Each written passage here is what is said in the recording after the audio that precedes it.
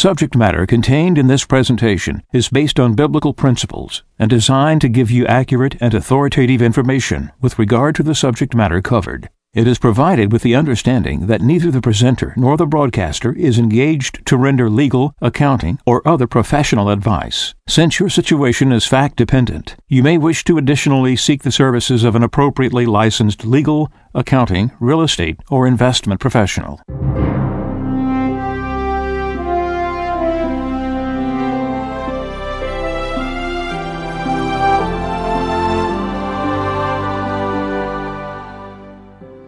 No one can serve two masters. He will either hate the one and love the other, or be devoted to one and despise the other. You cannot serve God and mammon. Therefore, I tell you, do not worry about your life, what you shall eat or drink, or about your body, what you will wear. Is not life more than food, and the body more than clothing? Look at the birds in the sky. They do not sow or reap. They gather nothing into barns, yet your heavenly Father feeds them. Are not you more important than they? Can any of you, by worrying, add a single moment to your lifespan? Why are you anxious about clothes? Learn from the way the wildflowers grow. They do not work or spin, but I tell you that not even Solomon in all his splendor was clothed like one of them. If God so clothes the grass of the field, which grows today and is thrown into the oven tomorrow, will he not much more provide for you, O you of little faith? So do not worry and say, what are we to eat? Or what shall we drink? Or what are we to wear?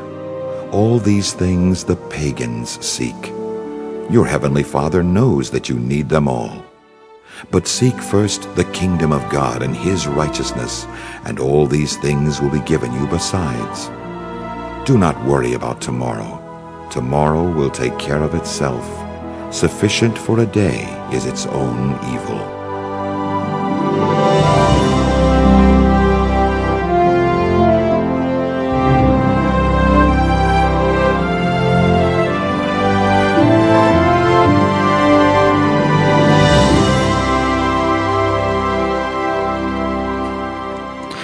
From Caritas, Alabama, this is Radio Wave Mejanomics with your host, a friend of Medjugorje.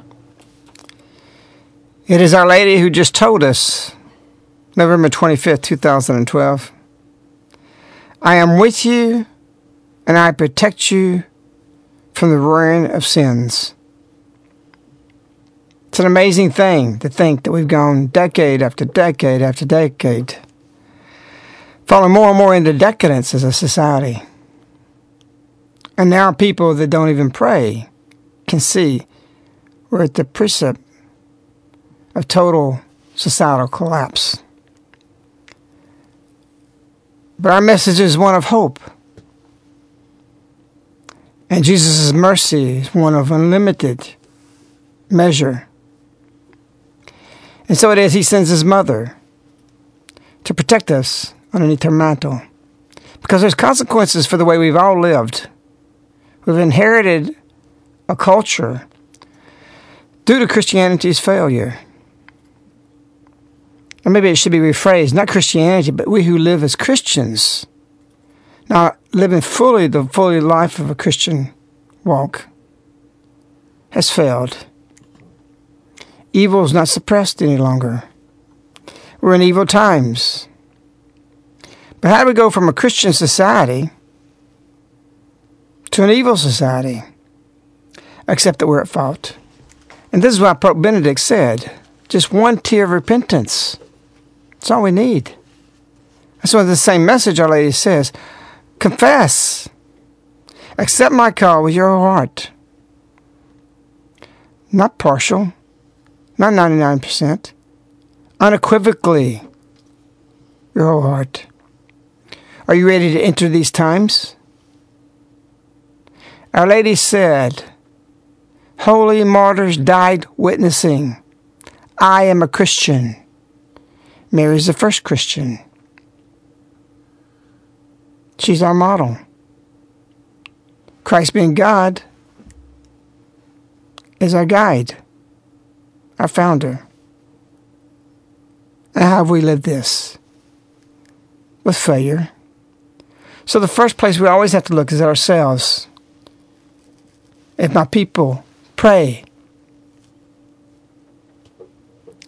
turning their face back toward me, I'll heal their land.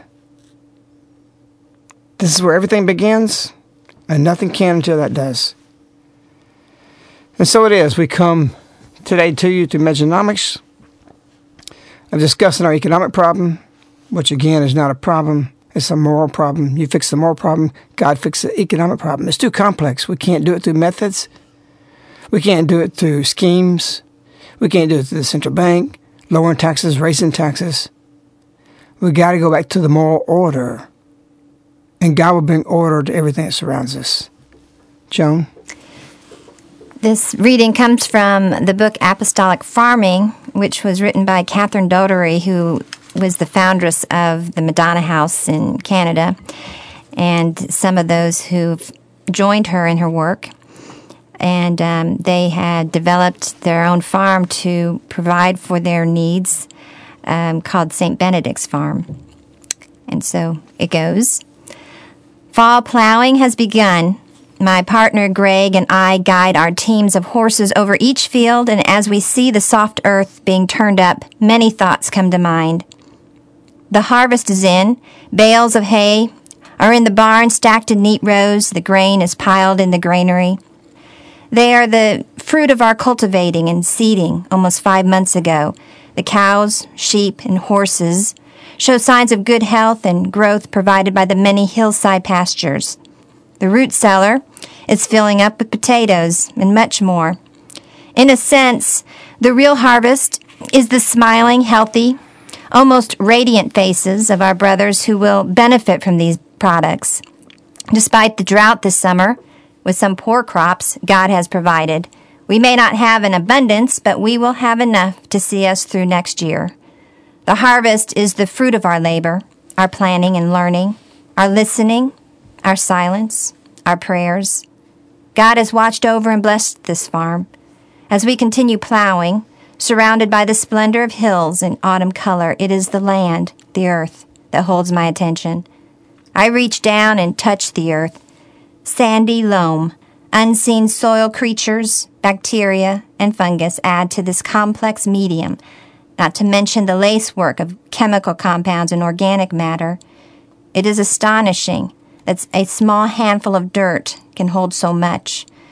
Yet what is more simple and ordinary than the earth? You put in a seed, and a little later up comes a sprout, then a plant, then the harvest. It is a given, yet a gift. It is God's good earth. We take it for granted. It has always been here, always will be. Several families have worked these fields before us. 100 years from now, will those who farm here inherit a healthy, living earth or one that has been abused, poisoned, made sterile? The answer lies not so much in a philosophy or a technique, but in our relationship with God. The motivation is love for God, our brothers, and all creation. Our farm is an unusual place. We call it an apostolic farm. As our foundress Catherine said, where love spills itself into the earth and gazes at the earth reverently. This love brings us to see the land as a gift from God. Each piece of earth is an opportunity to love by asking God what we can do to bring nutrition, order, and beauty from this piece of land. We avoid seeing the land as a mine. We do not just take from the land, we put back in as the soil and crop demand. We not only fertilize, we try to make fertile. The difference is in the heart. In looking for ways to work the fields, we employ both modern methods and yesterday's traditions, as love requires. In keeping with the spirit of our Madonna House life, we try to remain simple, poor, and childlike. Each day as we go to the fields to plow or seed or spread manure, we have an opportunity to echo Christ's tenderness for the earth. I have the chance to bring Christ's tenderness to my fellow workers, to the animals we use, to all living things. As I cover the ground with my footsteps, I spread my prayers. I'm increasingly aware that through my baptism, And as partaker of the Eucharist, I carry Christ into these fields. He is with me, blessing all his creation and restoring the land. Each field should speak of integrity and reflect honesty, for my life is being spent there. The earth is awakening. Farmers are returning to their fields. Each day, imperceptible growth, much of it beneath the surface, leads to a living carpet. Finally, the day arrives. The pasture is ready. One of the most thrilling sights to a farmer's winter-weary eyes is that day when the gate is opened and the herdsman leads his beauties out of the barnyard and up our hill to the first pastures of springtime.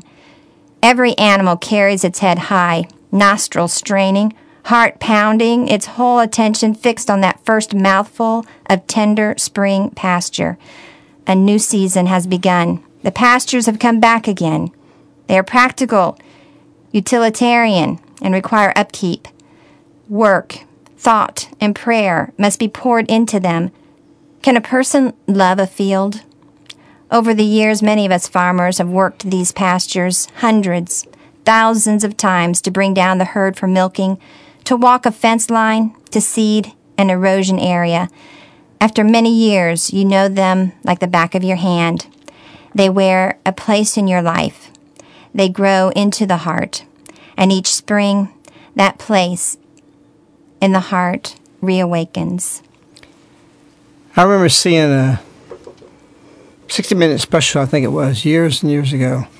And in that show, they had a farmer they were interviewing, and he said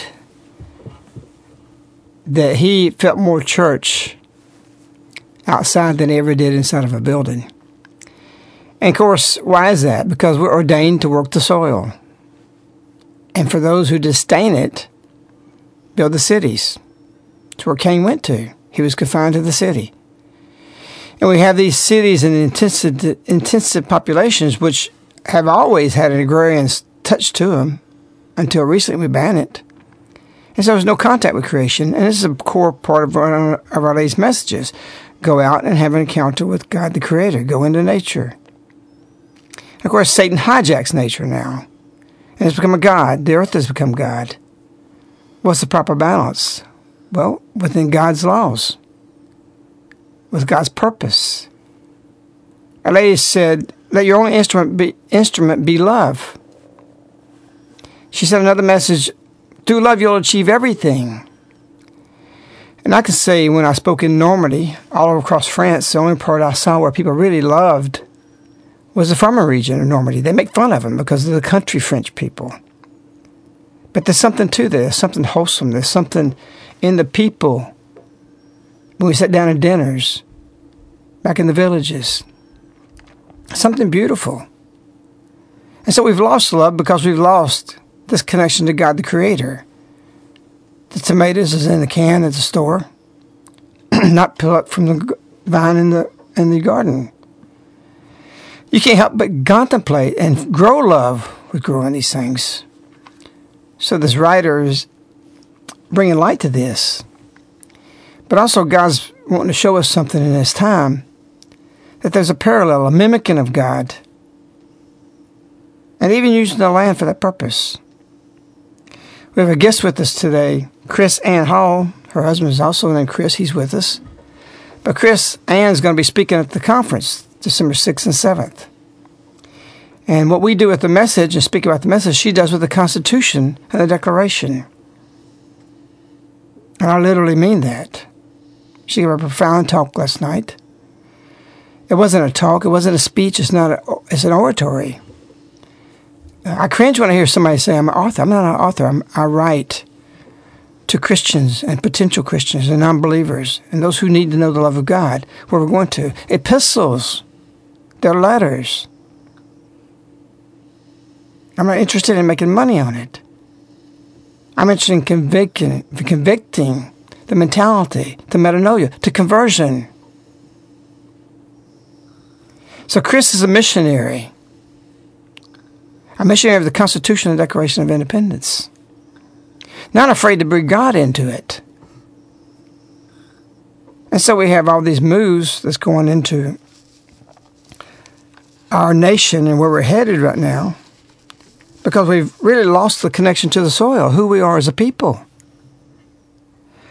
I was looking to get preparation for the conference, some things I put back about community, and I found a Wall Street Journal World News Report of January 26, 2009. And it was about Bolivia, and the Bolivians who were elected a new president who his term is up at 5 years. And because they become dictators, that was all he was going to be able to hold until he starts going to the people. And what he did was he wanted to change the Constitution so he could be reelected. And so the title is Bolivians Projected to Approve the New Constitution. But I want to read this to Kris and her comment on it. And welcome to the show today. Thank you so much. But anyway, it says, in our country, there are 36 languages. And the new Constitution takes on all peoples into account. For the first time, there'll be justice for everyone. We'll all be included, said Afonso Sanchez. Miranda, an indigenous leader and a deputy of the Ministry of Justice, said in Bolivia, wealthy or low-lying eastern states, which are threatened by Mr. Moral's effects to redistribute the farmland and natural gas revenues, is the large majority of voters who would reject this except for the indigenous people. Noel Webster, whole effort was to have one language which would unify us, not 36. And so they want to change the Constitution to these 36 languages won't be brought to one language, but the diversity, everybody be represented through justice. If you like me another 4 years, in other words, I'm going to give you what you want. And what do they want?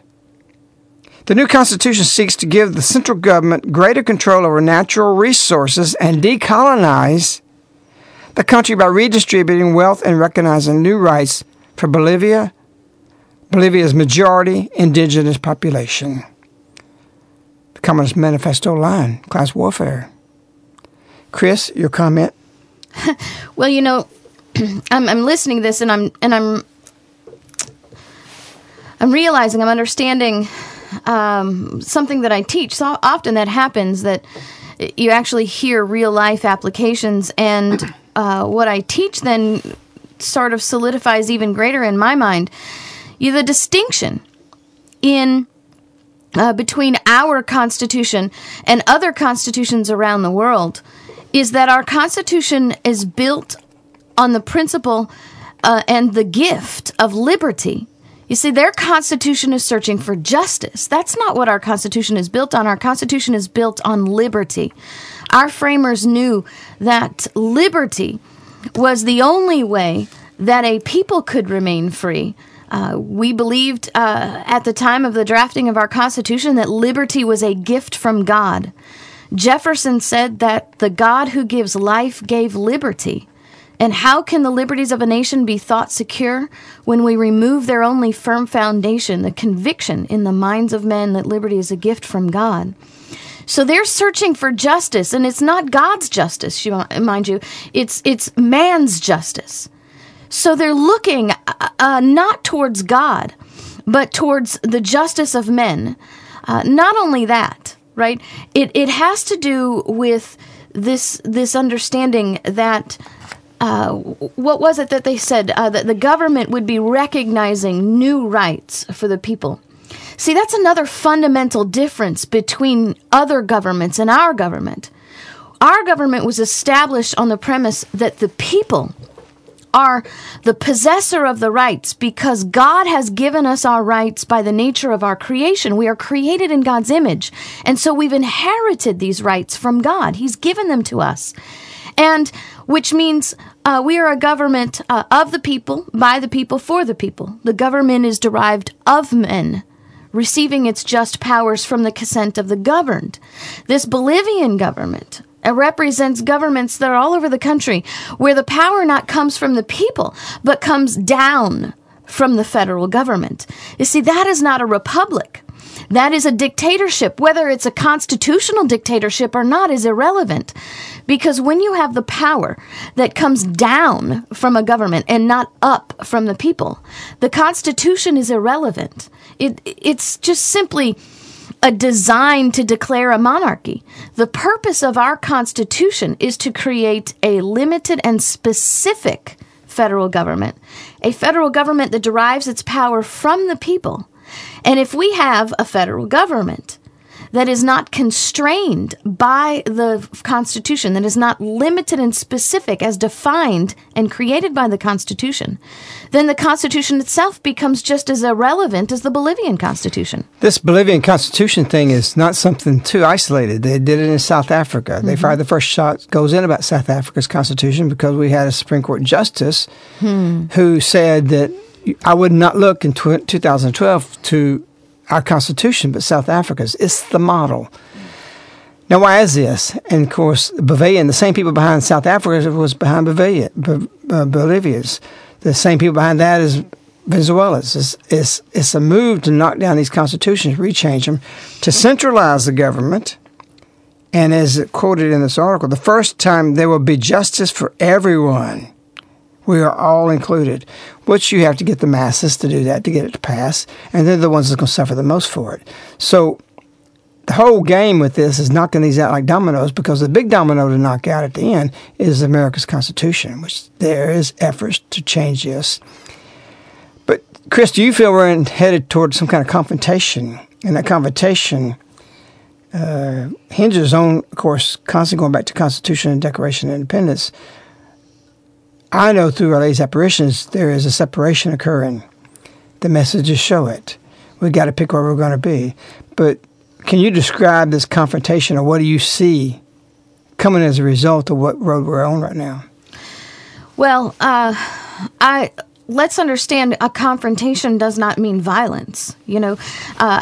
Advocates in a courtroom engage in confrontation. So I just want to be clear about that. But and I say that because I'm about to say something that might be very shocking, so I need you to understand what I mean by confrontation. We had better be ready for a confrontation. We better be preparing for a confrontation. We better be willing to engage in a confrontation. And that confrontation must be the states standing in the face of a growing federal government, a federal government that has pierced its boundaries of the Constitution.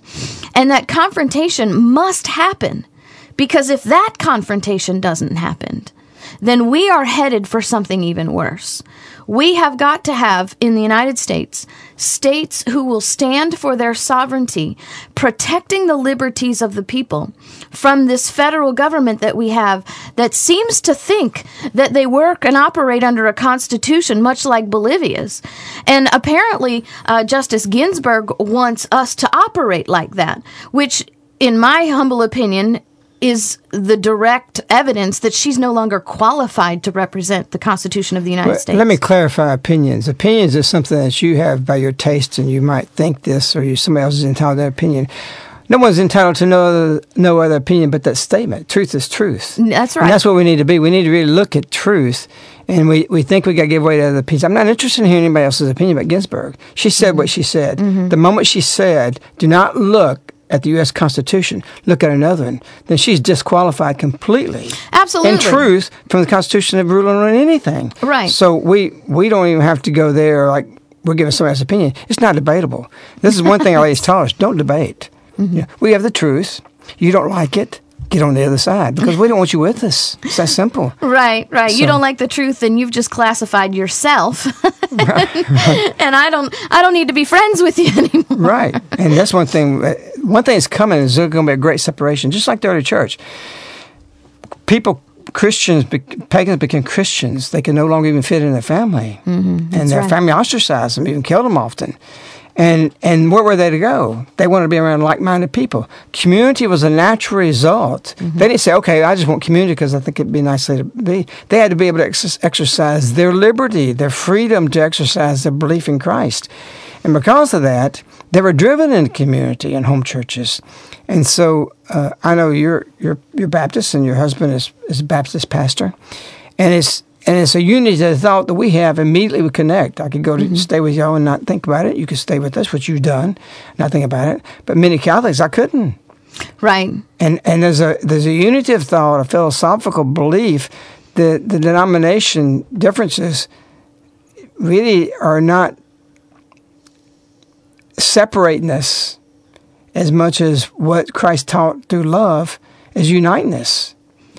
And once we understand that, we see that we can be more like-minded. I just had a Catholic family said they've been with this Catholic family for years. They read They Fired the First Shot. They have some Mennonites who have a little difficulties with some of their Catholicism, but they're friends with them. And he called me because I know him personally. He said, well, what should I do? He said, I just feel like this Catholic family, they're not on board. I feel I can't unite with them. They're the same denomination. And he said, these Mennonites, we're completely, we see eye to eye. And so I'm not talking about amalgamation of theological thought, but I'm talking about the way we live our life. We're in trouble, people.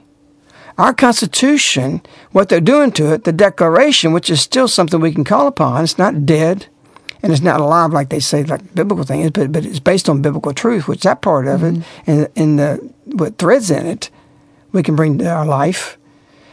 It's something we got to fight for. And something really struck me last night, because I'm willing to die for what I believe. I had no problem with it. When Our Lady said, holy martyrs died witnessing, I am a Christian.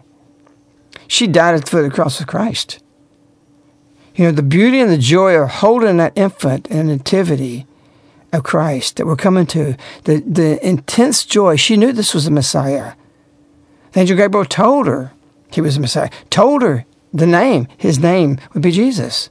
Some people think she didn't know that. She knew this. She knew she was chosen for that. What do you think she felt suckling this God at her breast? How beautiful that was. No one's ever done that. No one's ever felt that intensity of being this close to God. Nobody. Not even the angels was entrusted with God. And so holding that child, what do you think she felt at the cross holding the same cold, dead body? Nobody's ever felt that sorrow. Nobody's ever been crucified that way because she knew fully what she was doing. We've got to know fully where we're headed. Is it to martyrdom? Like Patrick Henry, I'll fight. But I'll die if I lose liberty. That's not a problem for me. And I think I heard that out of you last night. And that's where I connect with people of the same thought. When you said, we stand them down and let them make the move. We're not going to be violent. They're the ones that will, and they'll prove who they are, which I thought was a wonderful statement. That's when I knew we were locked in our ideas in the same way. Well, I think it's important for us to understand that those of us who love God understand that this nation is a gift from God, understanding that the Constitution built on the principle of liberty as a gift from God also embodies that gift, and that when we have a government who is working contrary to the Constitution, we don't have to revolt against anything. It's the government that's revolting against the Constitution. Exactly. We can stand confident and sure that we are on solid ground. We have a firm basis to say we will not submit to an errant and aberrant authority. We have the right to say that.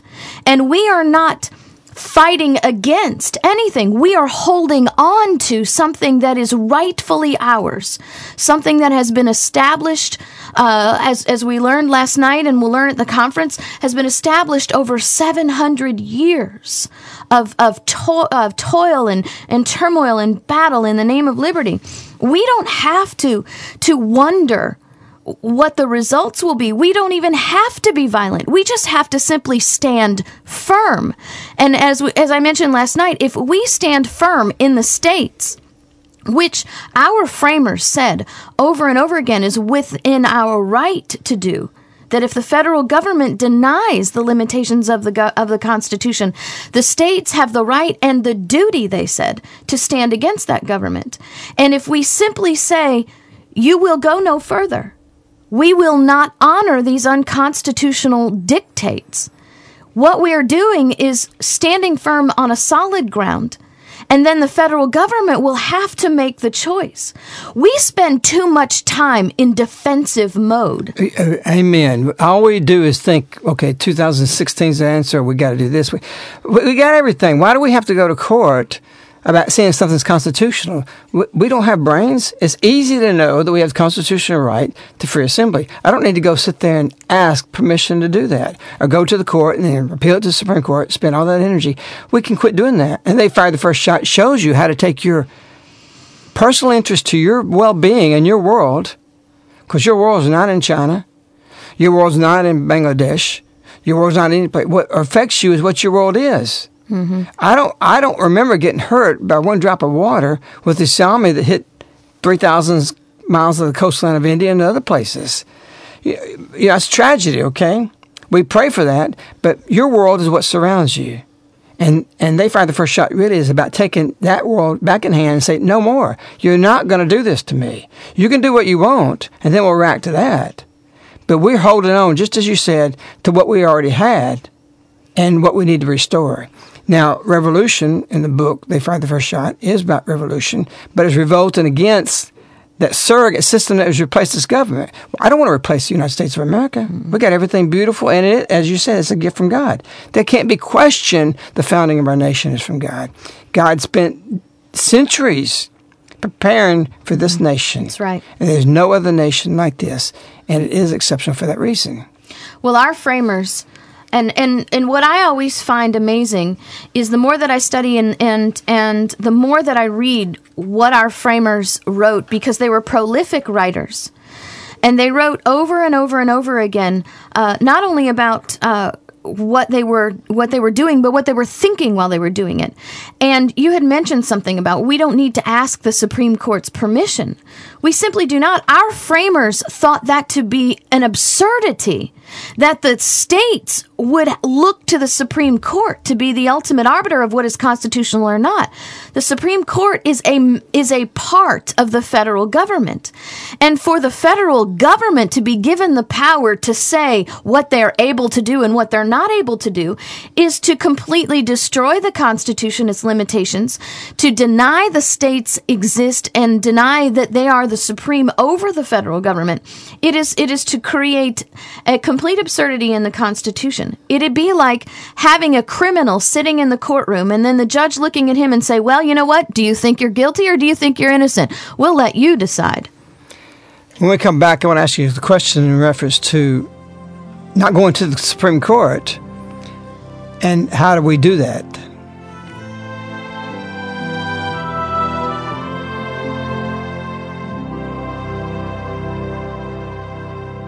It was the word they were all afraid to say. Just to speak it would mean certain death. Revolution.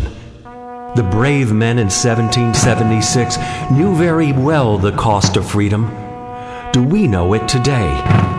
While we allow ourselves to be managed by a surrogate system of government, are we willing to do what they did?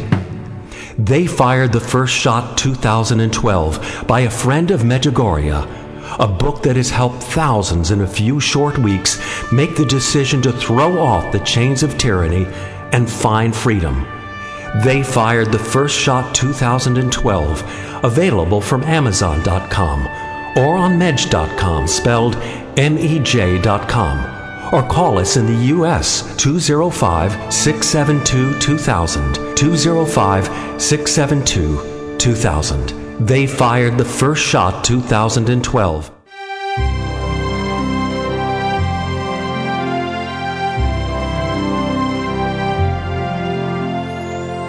You're listening to Radio Wave with a Friend of Medjugorje. As I said about last night, Kris, and what she was saying last night was not a speech, not a talk. It's a profound statement. And these are the kind of moments we live in. Can you say Patrick Henry was giving a speech? We may refer it to that, but it wasn't that. Something historic. I feel what we do on a daily basis here, even with just cleaning the bathrooms, is of a historic nature because of the way we do it. We're a window to what can be in the future. That's what we'll show at the conference, how we did what we did. It took a lot of prayer. I know we got a Baptist minister in the field at 5 a.m. praying with us out there. yesterday, and this morning was cold, and he was out there yesterday with us. Mm-hmm. And we've done that 365 days a year for 25 years. And if it's raining, and if it's lightning, and if it's lightning striking the ground, we're out there sitting on that ground underneath that tree in the middle of a field. But that gives way to some kind of fruit. It's us paying our due for what the forefathers brought and paying their due for the nation. You said something I want to touch on, too, about sacred honor after you answer this question about the Supreme Court. But I'm saying this only because we don't have the conviction to roll back the inroads being made against us. We lose and we lose and we lose and we lose. Why is that? And it's because we look to the Supreme Court to take our stand or to take our stand for us, and all the while we lose every time we go there. Well, James Madison and Thomas Jefferson both made some very strong statements about this. And I think that we have to understand what those statements really mean, because they weren't just, it's like you said, they're not idle words. They weren't just simply talking. They weren't giving a speech. They were giving profound direction. And they explained that although the federal government although the Supreme Court is a court, it is also a part of the federal government, which means it is subject to be tyrannical in the same way that the executive branch can be and or Congress can be. And so if we sort of look to the Supreme Court as being the ultimate decider of what is constitutional or not, what we're doing is we're giving them a supreme power. A power to say, and a power to be tyrannical. And so in pointing that out, they then gave the remedy for when the federal government goes outside of its boundaries, goes crazy. Alexander Hamilton said in Federalist Papers 33 that when the federal government, which is 3 branches, the Constitution created a federal government of 3 branches, not just the executive branch and the legislative branch, but also the judicial branch. It is part of the federal government. When that federal government steps outside its bounds of the Constitution, Hamilton said, it is up to the people to redress the injury that's been done to the Constitution. He also said in Federalist Paper 78 that no legislative act contrary to the Constitution can be valid. To say that a legislative act that is contrary to the Constitution, he says, would be to say that the government is superior to the people, that the creation is superior to the creator, that the subject is master over the master. And so what they did was they laid the guidelines for a principle called nullification. Nullification is literally the states standing up and saying what Jefferson, Madison, and Hamilton all said, that we don't have to submit to an unconstitutional law because it's null and void. And since it's null and void, we don't have to submit to it. And not only that, we will not submit to it. Simply saying, we will not comply with this. So you act accordingly. And in legal terms, we say govern yourself accordingly, because we're simply not going to enforce this in our land because it has no effect. And that is the response. The Supreme Court ruling whether something is constitutional or not is not the proper response. That is an aberrant response. The proper response is the states who created the Constitution, by which creating the government, who are the judges of what is constitutional, to say, we're not complying, and it's the spirit of nullification that will maintain the Constitution. It's the federal government which is supposed to submit to us. Yes. And we not submit to it. And we reverse these roles. And really, this is what God's coming back to give us liberty. Don't think for one moment that the messages of Medjugorje is not to restore liberty, which is God's main attribute besides love. But liberty is love, because liberty is your free choice, your free will. And everything operates on that. And as Suzanne said last night, or rather Kris said last night, with morals.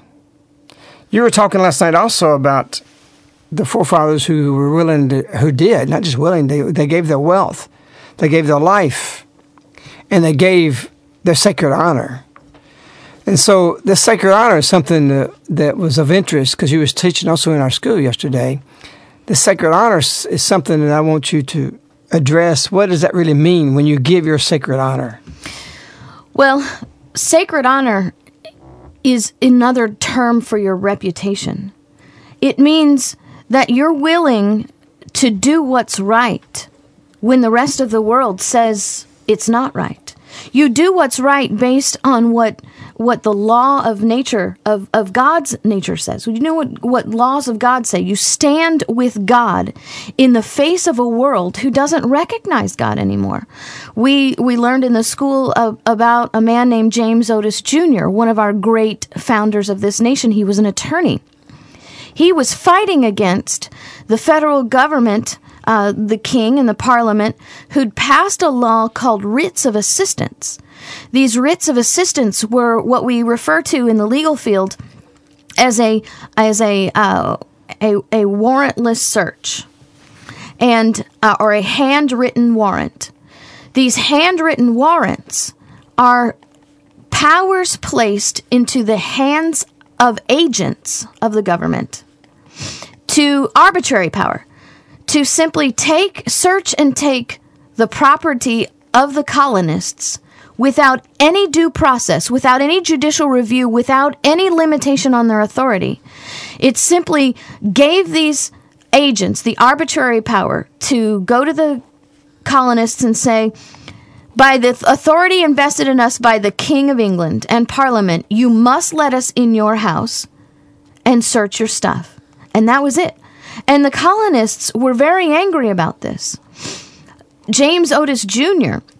argued in court for 5 solid hours against these writs of assistance. He called them the most arbitrary use of power, the most destructive of liberty that ever were in an English law book. And in that argument, you can read it online. In that argument, he indicates what he suffered in this battle.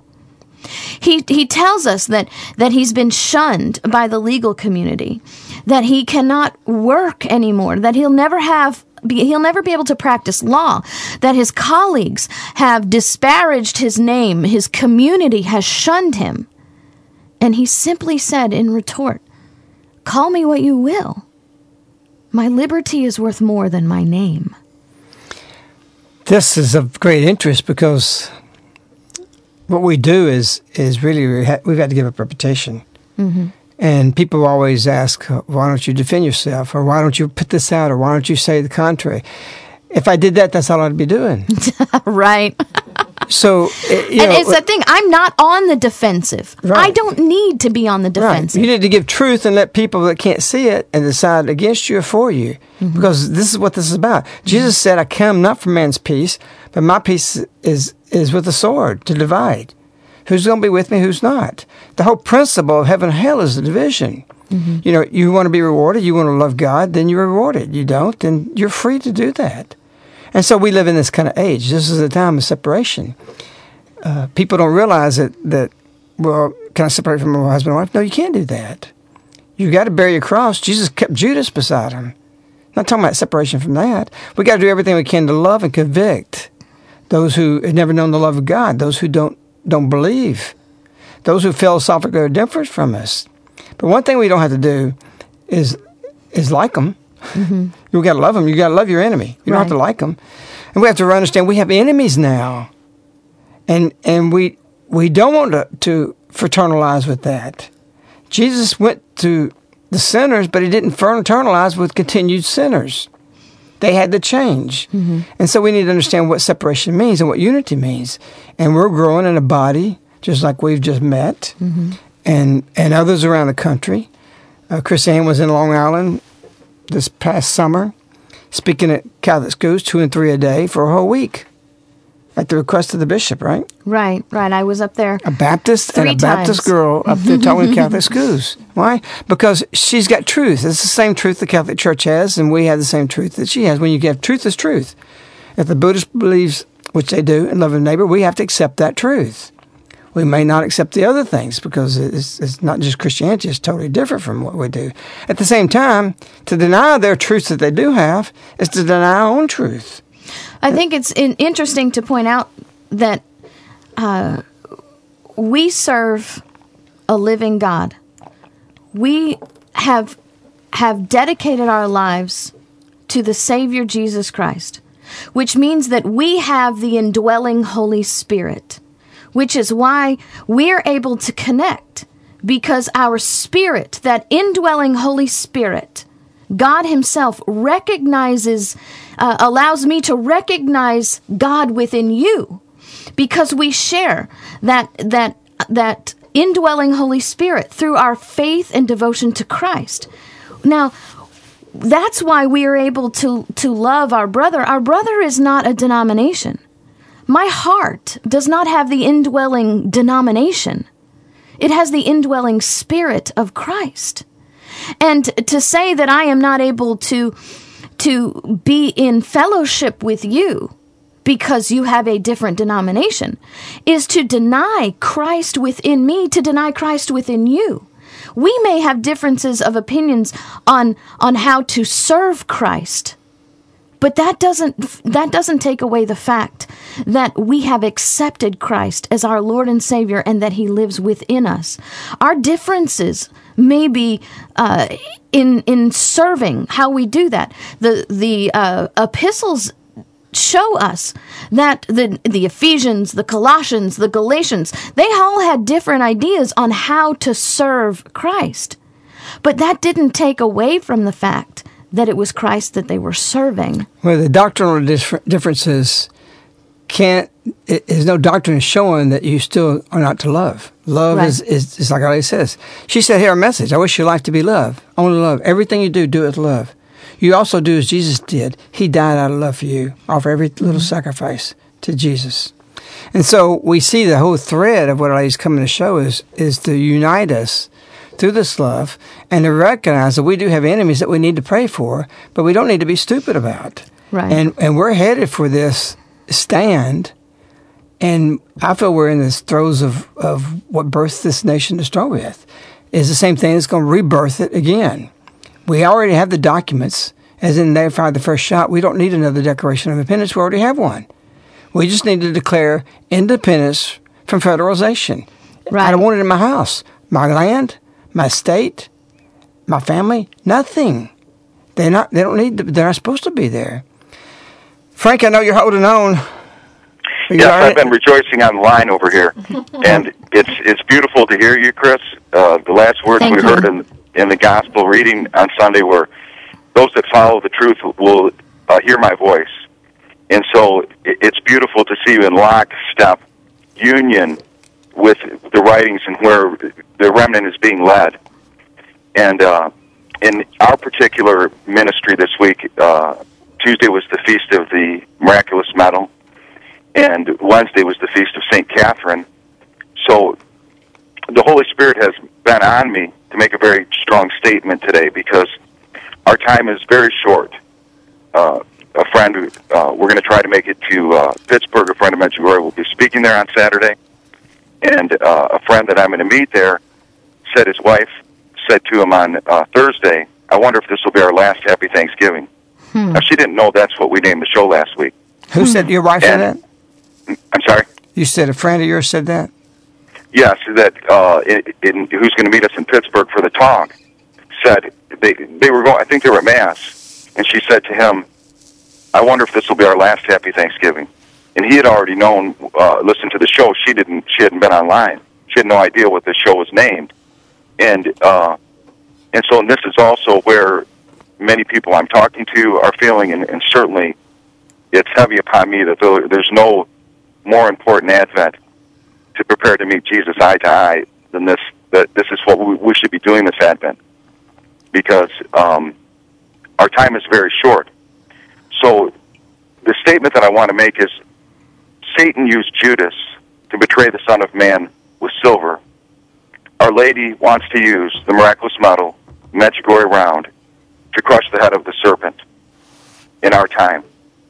And I want people to understand the greatness of your role. You've chosen to be online today, or you've chosen to listen to this CD. For whatever reason, you couldn't have made a better decision. This is the most important website on the Internet and the most important ministry on earth. The writings are unparalleled, and Our Lady has confirmed this. The Holy Spirit has confirmed this. And I'm going to tell everybody, no matter where you are, and if you're new to conversion, new to Medjugorje, that there's undisputable witness from heaven of what this ministry is doing. And from October 6th, 1986, when a friend of Medjugorje asked a question specifically about America, United States, this region, this area, being led that America was very important to the future, and got the message, pray more and by your life witness. The majority of us listening today would say absolutely definitively, our lives have been changed by this witness. Our lives have been changed by this writing.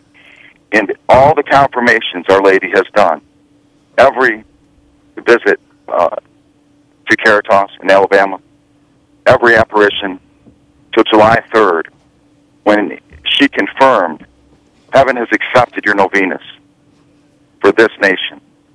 And I was shocked when I opened a message today, and I opened the message book at random, and I prayed to Our Lady, because what I want to tell you is very strong. When you call me on the phone, I'll speak to you very strong about not taking half measures in regards to the miraculous medal Medjugorje round, in regards to getting out of paper and traditional investments. So I prayed to Our Lady to give me a message to confirm what I'm saying. And it was a July 3rd message. I was surprised to read that Maria had said she'd offered all our prayers for this nation. This was July 3rd, 2009. And Our Lady said, thank you. I need your prayers. I need, dear children, everyone in this world to be my extended hand. And I repeated that because I was surprised to see it. Everyone in this world. And if everyone in this world is not going to respond to her, how should we that are listening respond? With half measures? This has continued to be confirmed when Our Lady said, of course, on July 3rd, 2012, form small prayer groups to heal ourselves and this nation. And this witness, I want to save people time today, because we're out of time. And I can tell you, I've met most of the alleged visionaries in the country, and none of their witness is equal to the individual community members at Caritas. I haven't seen anything like what I've seen at Caritas, let alone what a friend of Medjugorje and Maria witnessed. And we don't need to be wasting time. One locally I hear mentioned a lot of times has been divorced twice. This is not authentic Christian morality. So we shouldn't be wasting our time. Just one more point I'd like to make is that if we saw one tear from Our Lady, it'd be unbearable. It's unbearable. We'd pray without ceasing.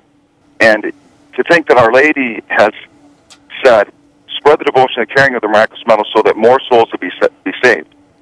Since 1830, the beginning of the Marian Age, this is why 1830 is on every round. It's on every miraculous medal. And it's a very important point. That was the beginning. And we're coming to the end of this particular time. We just don't want to pass up the opportunity to change people's eternity. How do they contact you? You can call us toll-free, 877-936-7686.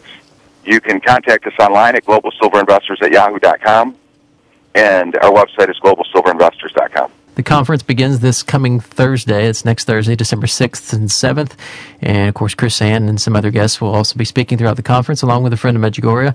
And that's followed by our 5 days of prayer, December 8th through the 12th, for the reconciling of ourselves, our families, and our nation back to God. And for those of you who are within driving distance of Pittsburgh, again, a friend of Medjugorje will be speaking Saturday morning at 9 a.m., and there's information on Medjugorje.com as well. And that December 6th will be starting at 8 a.m., and you don't want to be late. especially December 7th. You don't want to be late.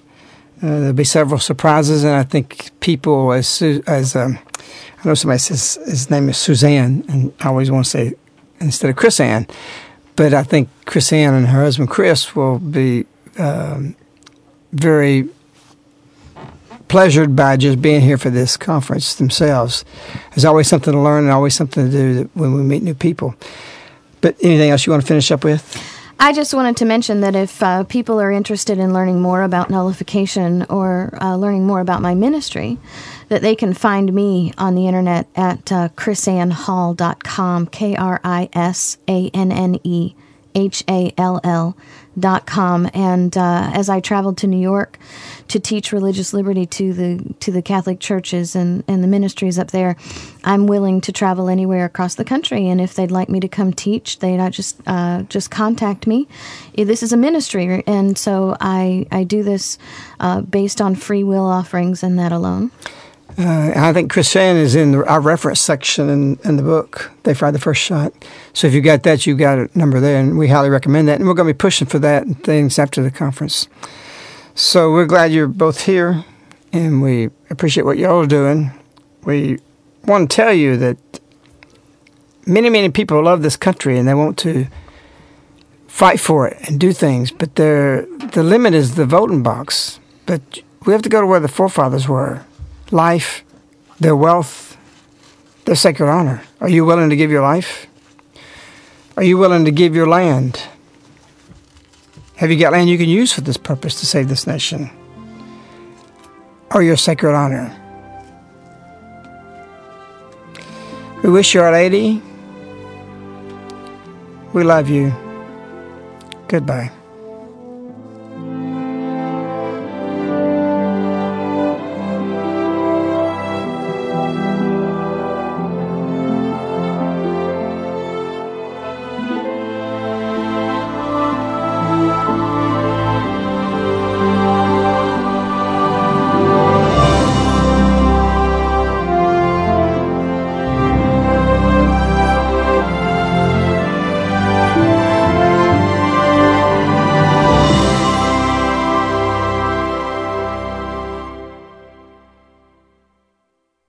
The subject matter contained in this presentation is based on biblical principles and designed to give you accurate and authoritative information with regard to the subject matter covered. It is provided with the understanding that neither the presenter nor the broadcaster is engaged to render legal, accounting, or other professional advice. Since your situation is fact-dependent, you may wish to additionally seek the services of an appropriately licensed legal, accounting, real estate, or investment professional.